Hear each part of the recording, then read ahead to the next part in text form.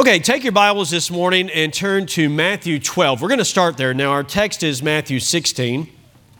Matthew 12, I think, will help us to get a sense of this here a little bit. And you'll see why as we get into our reading. So, Matthew in chapter number 12 and verse number 38. And then be ready to turn over quickly to Matthew chapter number 16. And we'll see a related passage to that. We're in a study here in the Gospel of Matthew. And Matthew is presenting the fact that Jesus is the Messiah, He is the King, but not everybody believed that.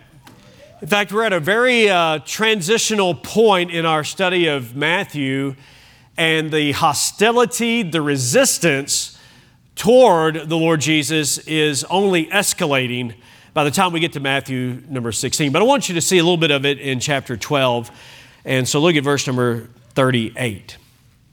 So again, Matthew 12 and verse 38, it says, "Then certain of the scribes and of the Pharisees answered, saying, Master, we would see a sign from thee." We want to see a sign. Like he hadn't already been giving all kinds of signs. The deaf hearing, the lame walking, the blind seeing. I mean, really, what more do you want? But they said, we want a sign. Like under the false impression that like if you do something spectacular, we'll believe. Well, He's raised the dead. How much more spectacular do you want to get than that, right? But He answered and said unto them, An evil and adulterous generation seeketh after a sign, and there shall no sign be given to it but the sign of the prophet Jonas. And He explains here, He says in verse 40, For as Jonas was 3 days and 3 nights in the whale's belly, so shall the Son of Man be 3 days and 3 nights in the heart of the earth. He's talking there about the fact He's going to be crucified and buried, and for 3 days and 3 nights be in the grave, in the tomb. And then He goes on about the men of Nineveh, to whom, Jonah preached. They shall rise in judgment with this generation and shall condemn it, because they repented at the preaching of Jonas, and behold, a greater than Jonas is here. All right, and then He talks about the Queen of Sheba, and a greater than Solomon was here. And obviously He's talking about Himself. And then the account goes on. He gives an illustration about a man that cleaned his house really well and then left it empty. And then, anyways, we'll get to that in a little bit. For the sake of time, we're not going to read it right now. Okay, chapter 16, if you would, please. Chapter 16. Keep that in your mind, that these scribes and Pharisees came and said, hey, listen, we'll believe if you'll show us a sign. And here they go again. Same thing. He says nearly the same thing to them. Let's read about it now in Matthew 16 and verse number 1. The Pharisees also with the Sadducees came. So now we got a new group involved in this, but the Pharisees also with the Sadducees came, and tempting desired Him that He would show them a sign from heaven. He answered and said unto them, When it is evening, ye say, It will be fair weather, for the sky is red. And in the morning, it will be foul weather today. Better watch out, storm alert. Forewarn, right? Storm warning right here. The sky is red and lowering. O ye hypocrites, says Jesus.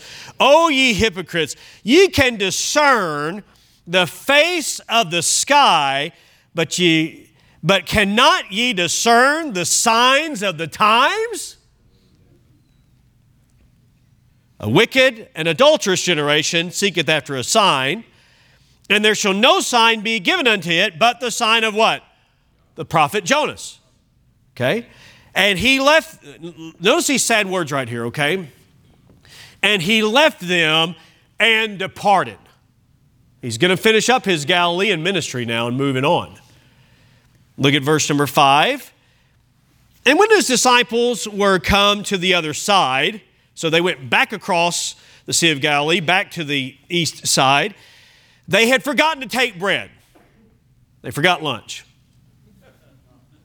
You ever leave your to-go box at the restaurant? That's a sad rest of the day, isn't it? When you get home, you think,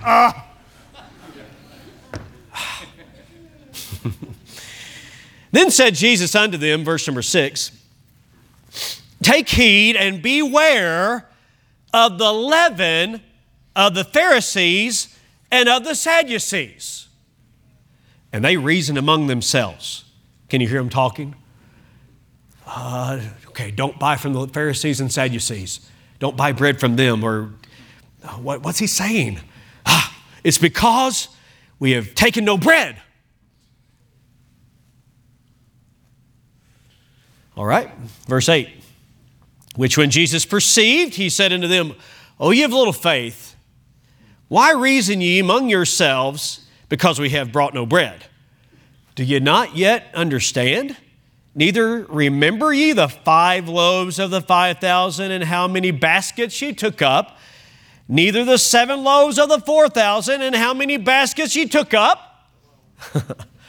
How is it that ye do not understand that I spake it not to you concerning bread or food, concerning bread, that ye should beware, that ye should beware of the leaven of the Pharisees and of the Sadducees. Then understood they how that he bade them not beware of the leaven of bread, but of the what? Doctrine of the Pharisees and of the Sadducees. Now, I want to call your attention to this. He says that you would beware of the doctrine, singular, of the Pharisees and the Sadducees.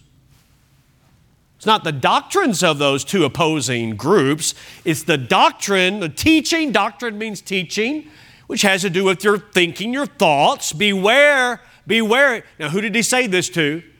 He said this to his disciples. If you're one of his followers, you're one of his disciples, is he saying that to you today as well? Beware of the doctrine of the Pharisees and of the Sadducees. And so may God help us here today to understand what he's talking about, lest we think about lunch.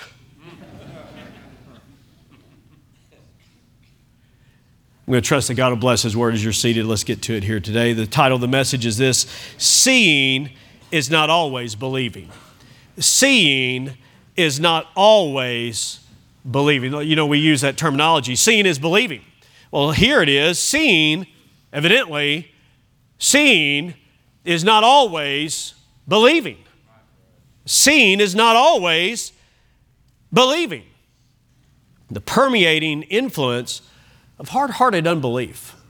The permeating. Let's think about that here in just a moment. You know, as we've come in this part of the study, Matthew chapter 15, Matthew chapter 16, they're obviously working together, even though we have the chapter division. We have a reoccurring theme of food that spans between the two chapters. If you remember, the chapter began with the Pharisees saying, Lord, your disciples, they don't wash their hands before they eat bread. And they were concerned not about hygienic practices, but they were concerned about contamination from the Gentiles. And Jesus made it very clear to them that, look, it's not what goes into a man that defiles a man, but rather it's what comes out of a man's heart. Because a man is a sinner at his very heart. We're all sinners. Does everybody understand that? We're all sinners. We're all dealing with this old flesh, this sin, and we all need to be born again. And if you trust Jesus as your Savior, that's how you are born into God's family. And so they were concerned, though, the Pharisees were, they were concerned, super ultra conservatives, they were concerned about contamination from non-Jews. Jesus makes his point that it's not contact with the Gentiles that contaminates a man. He makes his point by going way deep into Gentile territory, where he's approached by a Gentile woman of Tyre and Sidon, that area at least, and she wants him to heal her daughter who is demon-possessed. And Jesus says it's not right to take the food, it's not right to take the bread that belongs to the children of the table, talking about the Jews. It's not right to take their bread and feed it to the dogs. He's talking about not the scavenger dogs that are out there on the street, but the dogs that are in the house, the little house pets. And she very humbly says to him, Yea, Lord, but the dogs eat of the crumbs that fall from the master's table. She's basically saying this: I realize I don't deserve to be at that table. I'm not a Jew, but I sure would like, in fact, she's on her knees, by the way, before him, and she's saying, Lord, if you just give me a crumb, That's all that I need. I know I don't deserve to be at the table, but I just need a crumb. And Jesus says, oh, woman, great is thy faith. And he healed this woman's daughter without ever going to her house because he's of that great power. Okay, so there is a Gentile woman's daughter who was delivered from this demonic being. Then he goes on the east side of the Sea of Galilee. If you remember, that's where we were last week. He goes on that east side of the Sea of Galilee, and there he's among more Gentiles, predominantly Gentile. He was on the west side where he fed the 5,000 men, plus the women and children, so probably upwards of 10,000 people. On the west side, predominantly a Jewish population. He goes over there on the east side and predominantly among the Gentiles. Now, if you remember, I meant to mention this last week and I failed to, but I'm remembering now, that when Jesus had made a trip to the east side, that he cast out many demonic beings from this one man, actually these two men, that were demon-possessed, and he sent those demonic beings into the swine. So that tells us it was a Gentile area because Jews don't raise hogs. And they rushed headlong into the sea and they were destroyed. This man wanted to come with Jesus, but Jesus said, no, you can't travel with us. Go home and tell your friends. Listen to this. Hang on just a minute. This will bless your heart, possibly. It will if you'll grasp it. He went home and he told his friends that lived in Decapolis. Jesus then goes back to Decapolis, and these 4,000 men, plus wives, plus children, are gathered together unto him. How do you think these 4,000 plus heard about Jesus? It may be, I'm just speculating here, but it's a good preaching speculation, that this big group heard about Jesus from this one man whose life was forever changed. Anyways, he fed 4,000 plus, and he fed them with ample amount, just like he did the 5,000, because listen, he is sufficient for the Jews as well as for the Gentiles.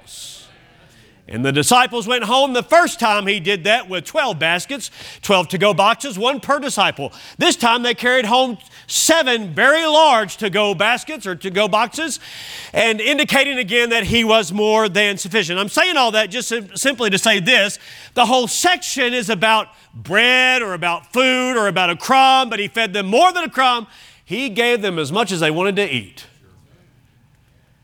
And then he says to his disciples, now you beware of the leaven of the Pharisees and Sadducees. You beware of the leaven. And all that stuck in their brain was leaven.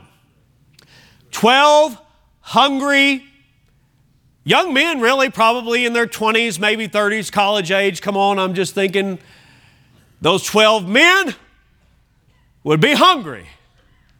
And they would think, oh man, I forgot to pack lunch. James, John, Peter, it's your fault. Come on, Judas, you got the bag. You should have paid for that. You should have brought the meal. That's all they were thinking about. But Jesus' mind was on something else. You know, I found that to be true. Oftentimes, Jesus' mind is on something other than what our minds are on. If I keep preaching here for another 28 minutes, it's going to be about noon. And your mind, as engaged as it is right now, your mind will suddenly shift come noon to, I wonder where we're going to eat for lunch. That's how we are. Isn't that right? We think that way. Jesus was thinking, though, about the Sadducees and the Pharisees. Now, we really need to understand who are these two groups. And I realize the vast majority of people here, because you've been in church a good while, you've heard for sure about the Pharisees and how straight-laced they were and how truly legalistic they were. Legalism means that you believe you have to do good works in order to be right with God, which really, no man could do enough good works to be right with God. You can't do enough good works to be right with God. But the Pharisees thought because they were Jews, number one, and because they kept the law, number two, they thought they were okay with God. They thought they were right with God. Jesus said this, except your righteousness exceed the righteousness of the scribes and Pharisees, you shall not see the kingdom of God. In other words, he's saying it's not your good works that will make you right with God. It's only by repentance and placing faith in his finished work that leads to the new birth. The Pharisees, they had control. I want you to really tune in here to what's going on as we come into this chapter. The Pharisees held positions of power and prominence among the people that they did not want to lose. They didn't want to lose that position of power and prestige. In fact, it's ultimately going to lead to the reason why Jesus was crucified, because they were envious and they felt like they were losing their control over the people. The Sadducees. The Sadducees were, whereas the Pharisees were a very ultra-conservative group, the Sadducees were liberal theologians of the day. How do you know that? Well, Acts chapter number 23, Paul says that he believed in the resurrection. Well, the Pharisees believed in the resurrection, but the Sadducees did not. They were sad, you see. Totally cheesy, I get it. That's a good way to remember that. That was bad, wasn't it, Brother Ted? They did not believe in the supernatural. They didn't believe in many aspects of the supernatural. The Bible says they didn't believe in the resurrection. They didn't believe in the angels. They didn't believe in the spiritual side of this. But the Pharisees confessed both. So you've got two religious groups, one very conservative, one more liberal. In many ways, they're both conservative, but at many times, this one certainly is more liberal. But they joined forces to come against Jesus. Now, here's another deal about the Sadducees that you may or may not know. The Sadducees were linked in with the Herodians. The Sadducees were a priestly group. They were an elite group. They were a wealthy group. They were living very comfortable lives, largely because they had linked arms with Rome. The Pharisees were absolutely opposed to the Romans, but the Sadducees had learned a way to kind of live a comfortable life by linking in with them. So it's almost like you have the Republicans and the Democrats coming together right here to get against Jesus. That's really what you have. I mean, if you can think about it that way, that's how opposed these two groups typically were, is that they had nothing to do with one another until they had a common enemy. The Pharisees didn't want to lose control of the people. The Sadducees didn't want to lose their way of life or their control in Israel by their siding with Rome. They didn't want to lose that. Listen to this. Jesus threatened both of their ways of life. They were in danger of losing control. They did not want to acknowledge who Jesus was, because if they acknowledged who he was, that would be acknowledging that he has the right to rule, and they did not. Well, you've got to get that, or it will be past noon before we get out of here, okay? They didn't want to lose control.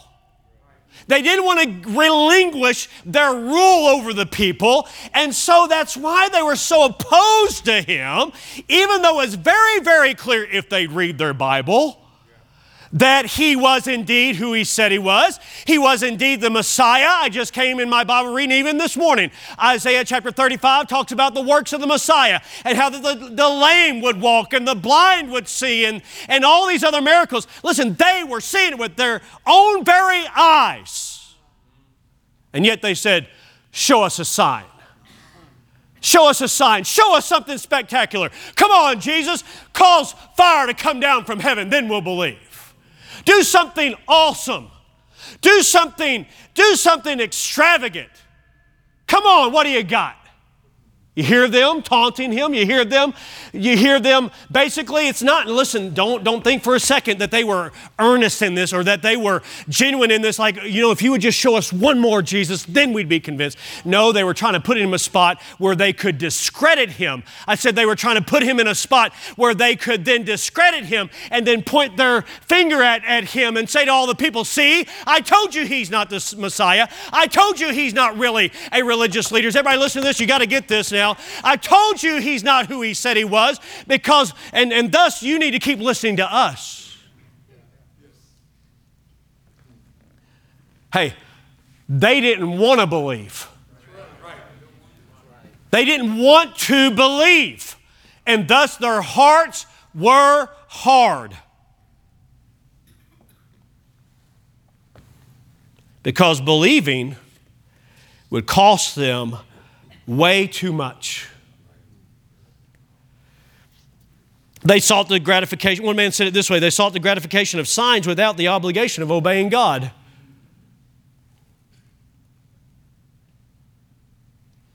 Jesus had already dealt with this in Matthew chapter 12. That's the reason I had you to go back there. And even for the sake of time, you're not going to believe how much time we're saving just having already read that. You say, show me, and then I'll believe, right? Okay, fair enough. They had this intellectual doubt. They had this doubt about Jesus, but underneath that was really a heart that didn't want the answer.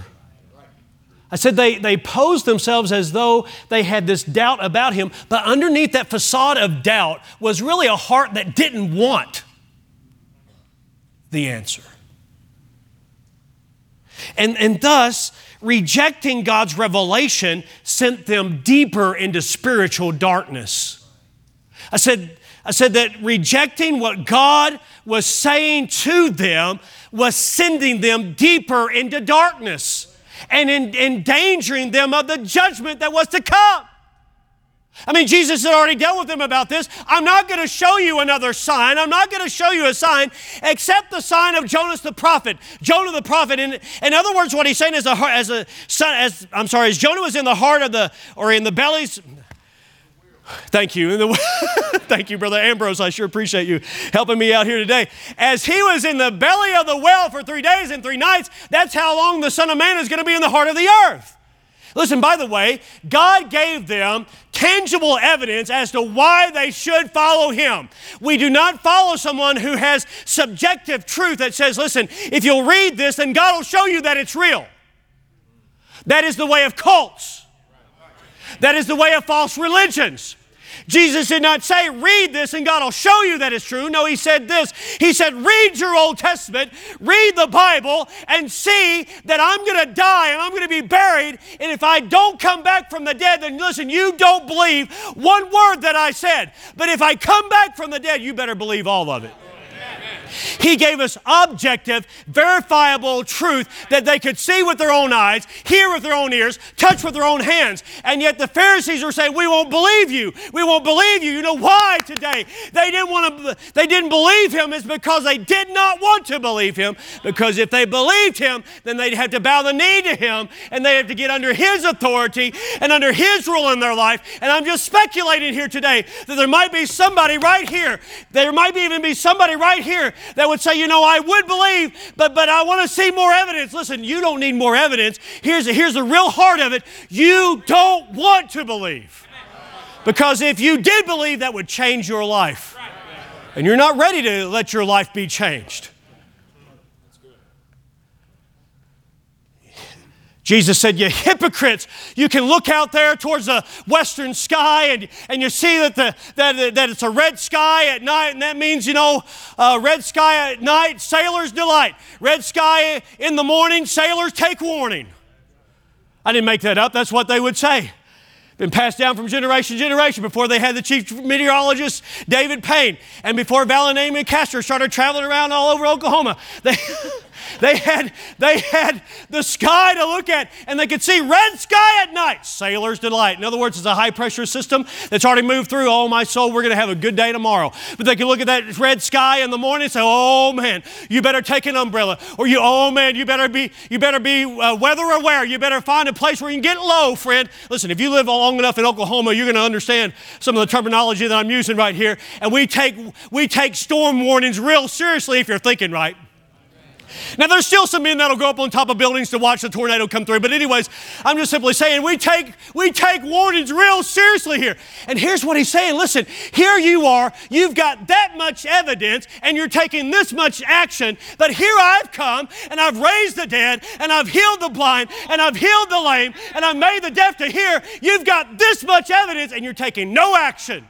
No action. Do you follow that? They were acting on something they didn't know for sure if that's how it was going to be or not.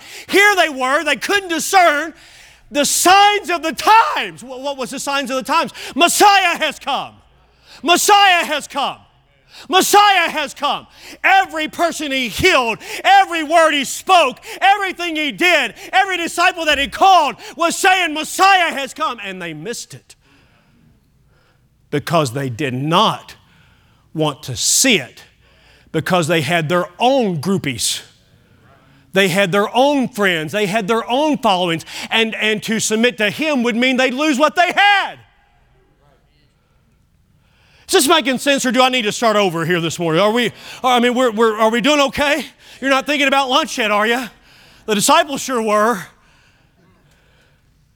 He said, a wicked and an adulterous generation seeks after a sign. He said wicked because they're wicked in one relationship with one another, and they're an adulterous generation because here they are claiming to be the people of God, and yet they're being unfaithful to God.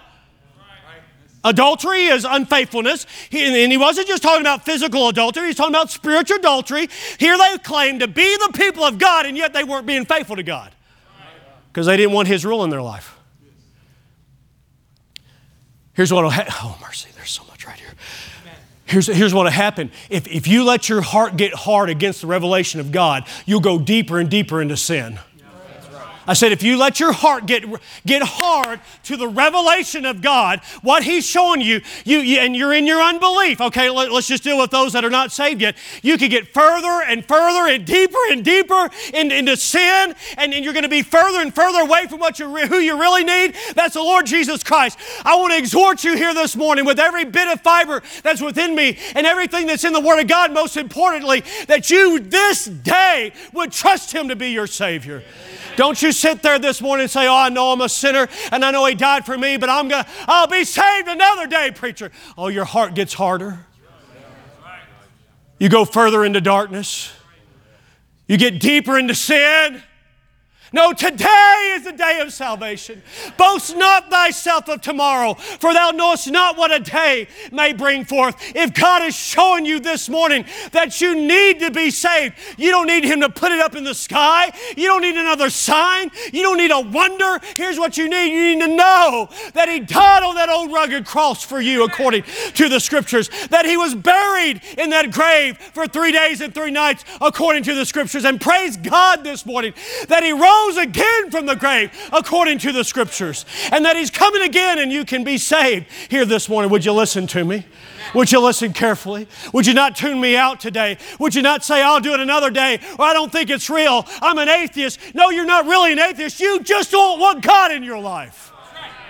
Because if you acknowledge that there's a God, then you're in a heap of trouble. I'm saying if there is a God, you're in a heap of trouble. In fact, I'll be very honest with you, you don't even realize just how much trouble you're really in. But there is a way of escape. There is a way of salvation. There's only one way, and it's through the Lord Jesus Christ. It'd be sad if you could live here in Oklahoma and know how to discern the face of the sky and listen to a weather report and stay close to a shelter, and yet you hear the gospel and you do nothing about it. And so Jesus then said this to his disciples, let's go. Hang on, wait a minute now. Wait a minute, you need to get that. He said, let's move on because they're not receiving it. It could be there comes a day when he knocks his last knock on your heart. Where he's been knocking and knocking and knocking and trying to get you to submit to him by way of salvation. And yet, if you keep rejecting him, there come a time, of course, when you die, if you say, maybe I've already crossed that. No, wait a minute. You're still here today and you're breathing air in your nostrils. That means you've got opportunity to be saved today. That's what that means. But if you die without him, there's no more opportunity. And what I'm saying to you is you don't know. You could go out here today and you could have a fatal car accident on the roads of Oklahoma and you could go into eternity forever and ever and ever and ever and ever and ever. And if you die without Jesus, you spend forever without him. That's right.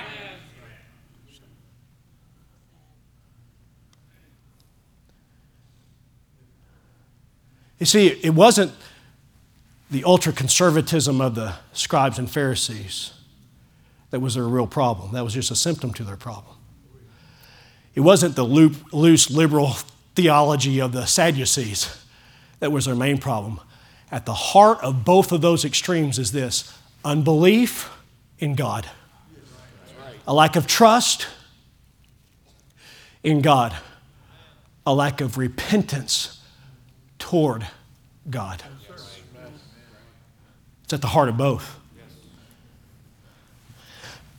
So then Jesus said this, disciples, you need to be aware of this. You say, no, wait a minute. Okay, hang on, wait. That just took a weird turn. And I'm not sure you've got time to explain it. Oh, yeah, we got time.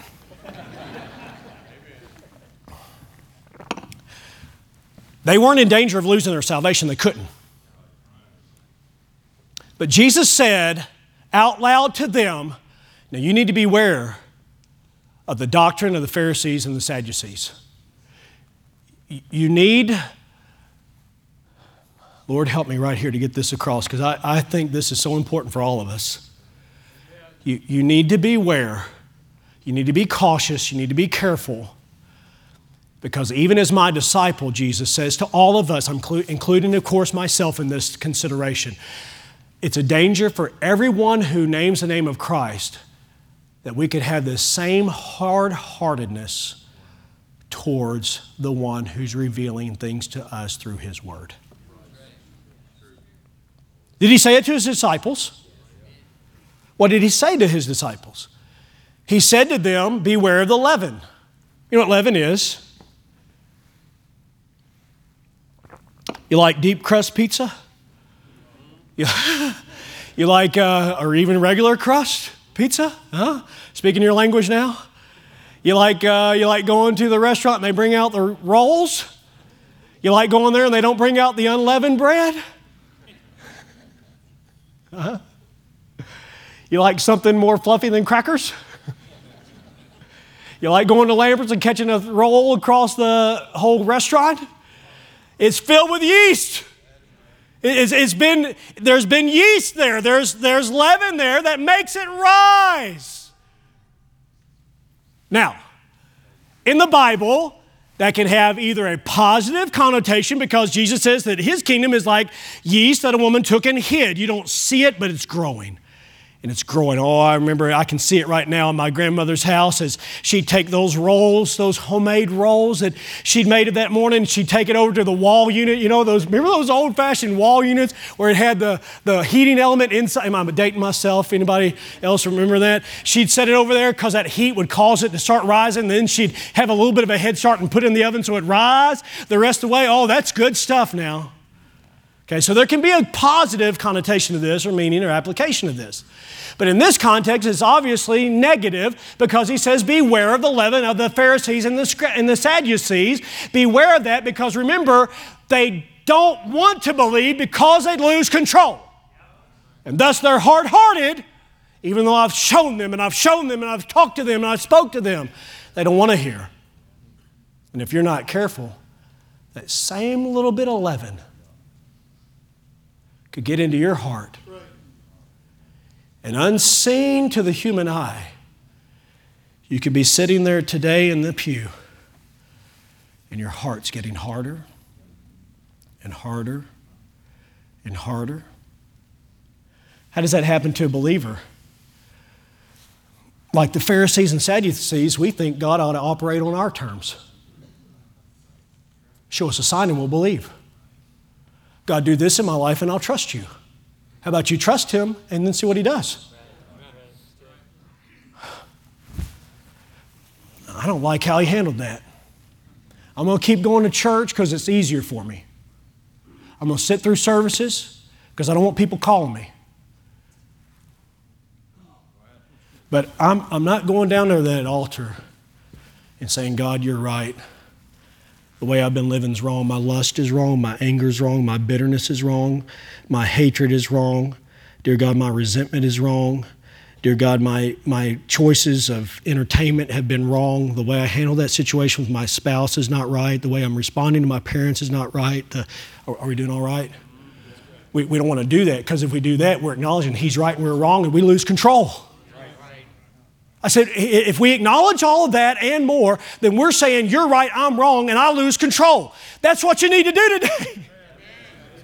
You need to lose control.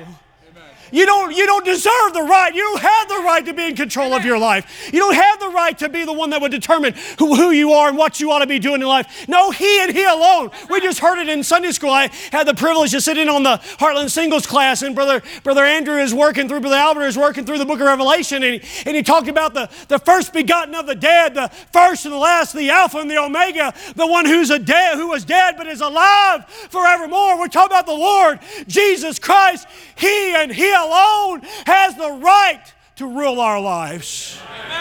But you can sit there and say, I've heard all this before and I'm hearing it again, but I don't want to listen to it. Because you know in your heart of hearts that if you listen to it and you believe it's right and you say, God, you're right, I'm wrong, I'm sorry for the way that I've not been attending on Wednesday nights and on Sunday nights, I'm just kind of hit and miss. And God, I'm sorry for the way that I haven't been tithing. God, you know, because here's what happens. When a little bit of unbelief and a little bit of rebellion gets into your heart, it'll show up in all kinds of other areas. It'll show up in your giving. It'll show up in your church attendance. It'll show up in your attitude. It'll show up in your relationship with others. It'll lead to wickedness and adultery. I'm talking about spiritual adultery against God. You will be unfaithful to the God that you claim to serve.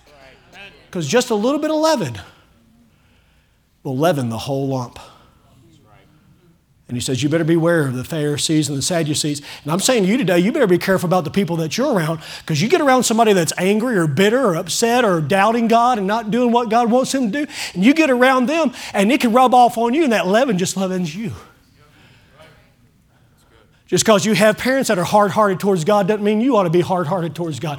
Or just because you knew a preacher that got hard-hearted, or you knew a preacher that got cynical, and you knew a preacher that stopped believing, and you knew a preacher that committed adultery physically and spiritually. You knew a preacher that did this and a preacher that did that. That does not mean today that you ought to be the one that ought to be hard-hearted there as well. How about today you just say, God, you know, you're so right. I've been so wrong. Would you please forgive me because I've been an idiot? You say, I don't think you ought to say idiot in a Sunday morning service. You ought to save that for Sunday night. Well, what does the word idiot mean? Idiot is actually a Greek term that's used in the Bible. One's own, idios. One's own, you're acting like you own yourself. You're acting like you can call your own shots. You're acting like you can determine how you ought to live. You're acting like an idios. Okay, I'll use the Greek term then if the English is too offensive. You're acting like an idios. I am not.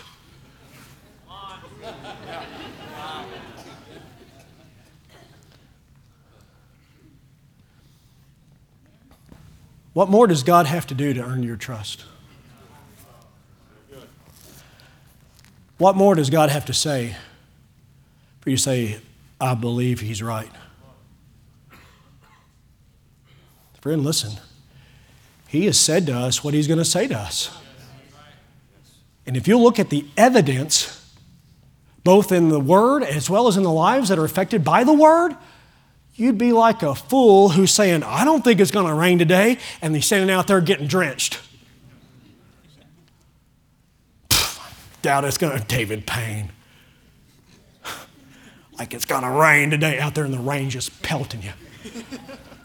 That's ludicrousy. It's ludicrousy. It's ridiculous.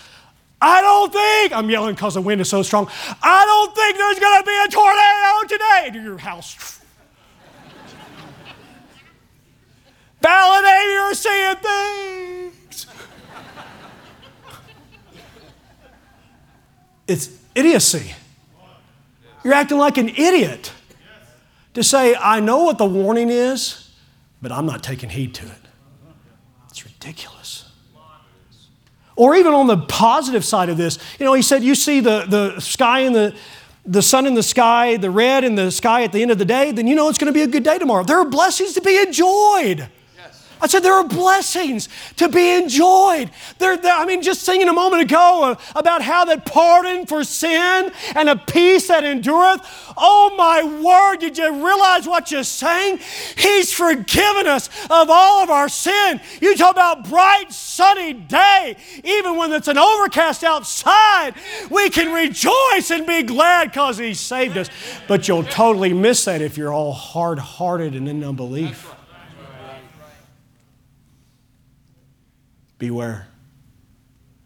Just a little bit of unbelief or disappointment with God can get in and spoil or corrupt your whole life. Don't miss the lesson of the leaven. Get it? We ought to submit to Him just because of who He is and what He said. Because if you let just a little bit of hard-heartedness get into your life, here's what will happen, and I'm done.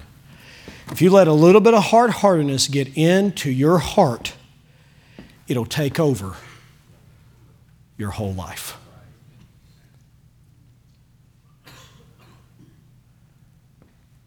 I've got 2 minutes. I know nobody's time conscious here. I'm just simply saying, I'm just messing around about the time thing, because I know most of you'd say, man, preach to one if you need to. And I would if I felt like it would convince somebody that they should be under God's rule. But you're in a dangerous spot. If you said, if you preach till 2, I still wouldn't. I'm telling you, you're in a dangerous spot right there. But how about I just say it for one more minute? If you let just a little bit of hard-heartedness get in your heart, it will eventually take over your whole life. It'll permeate your life. It'll invade every corner of your life, just a little bit. God help us here this morning. We're blessed to so often hear the word. I'm preaching to people that often hear preaching, and like James said, we are in even greater danger of condemnation because we hear the word so often, and we can deceive ourselves in thinking because we've heard your word that we're somehow better for it, and we are in the sense that we get to hear your word. But God, if we're a hearer only and not a doer, then we're deceiving ourselves.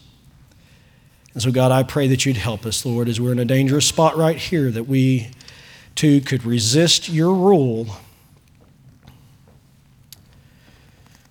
and try to go on in life. Dear God, help, I pray. Lord, help us to have bended knee. Lord, would you help those that you're speaking to today to have the humility and the honesty to respond as you've spoke to them. In Jesus' name, amen.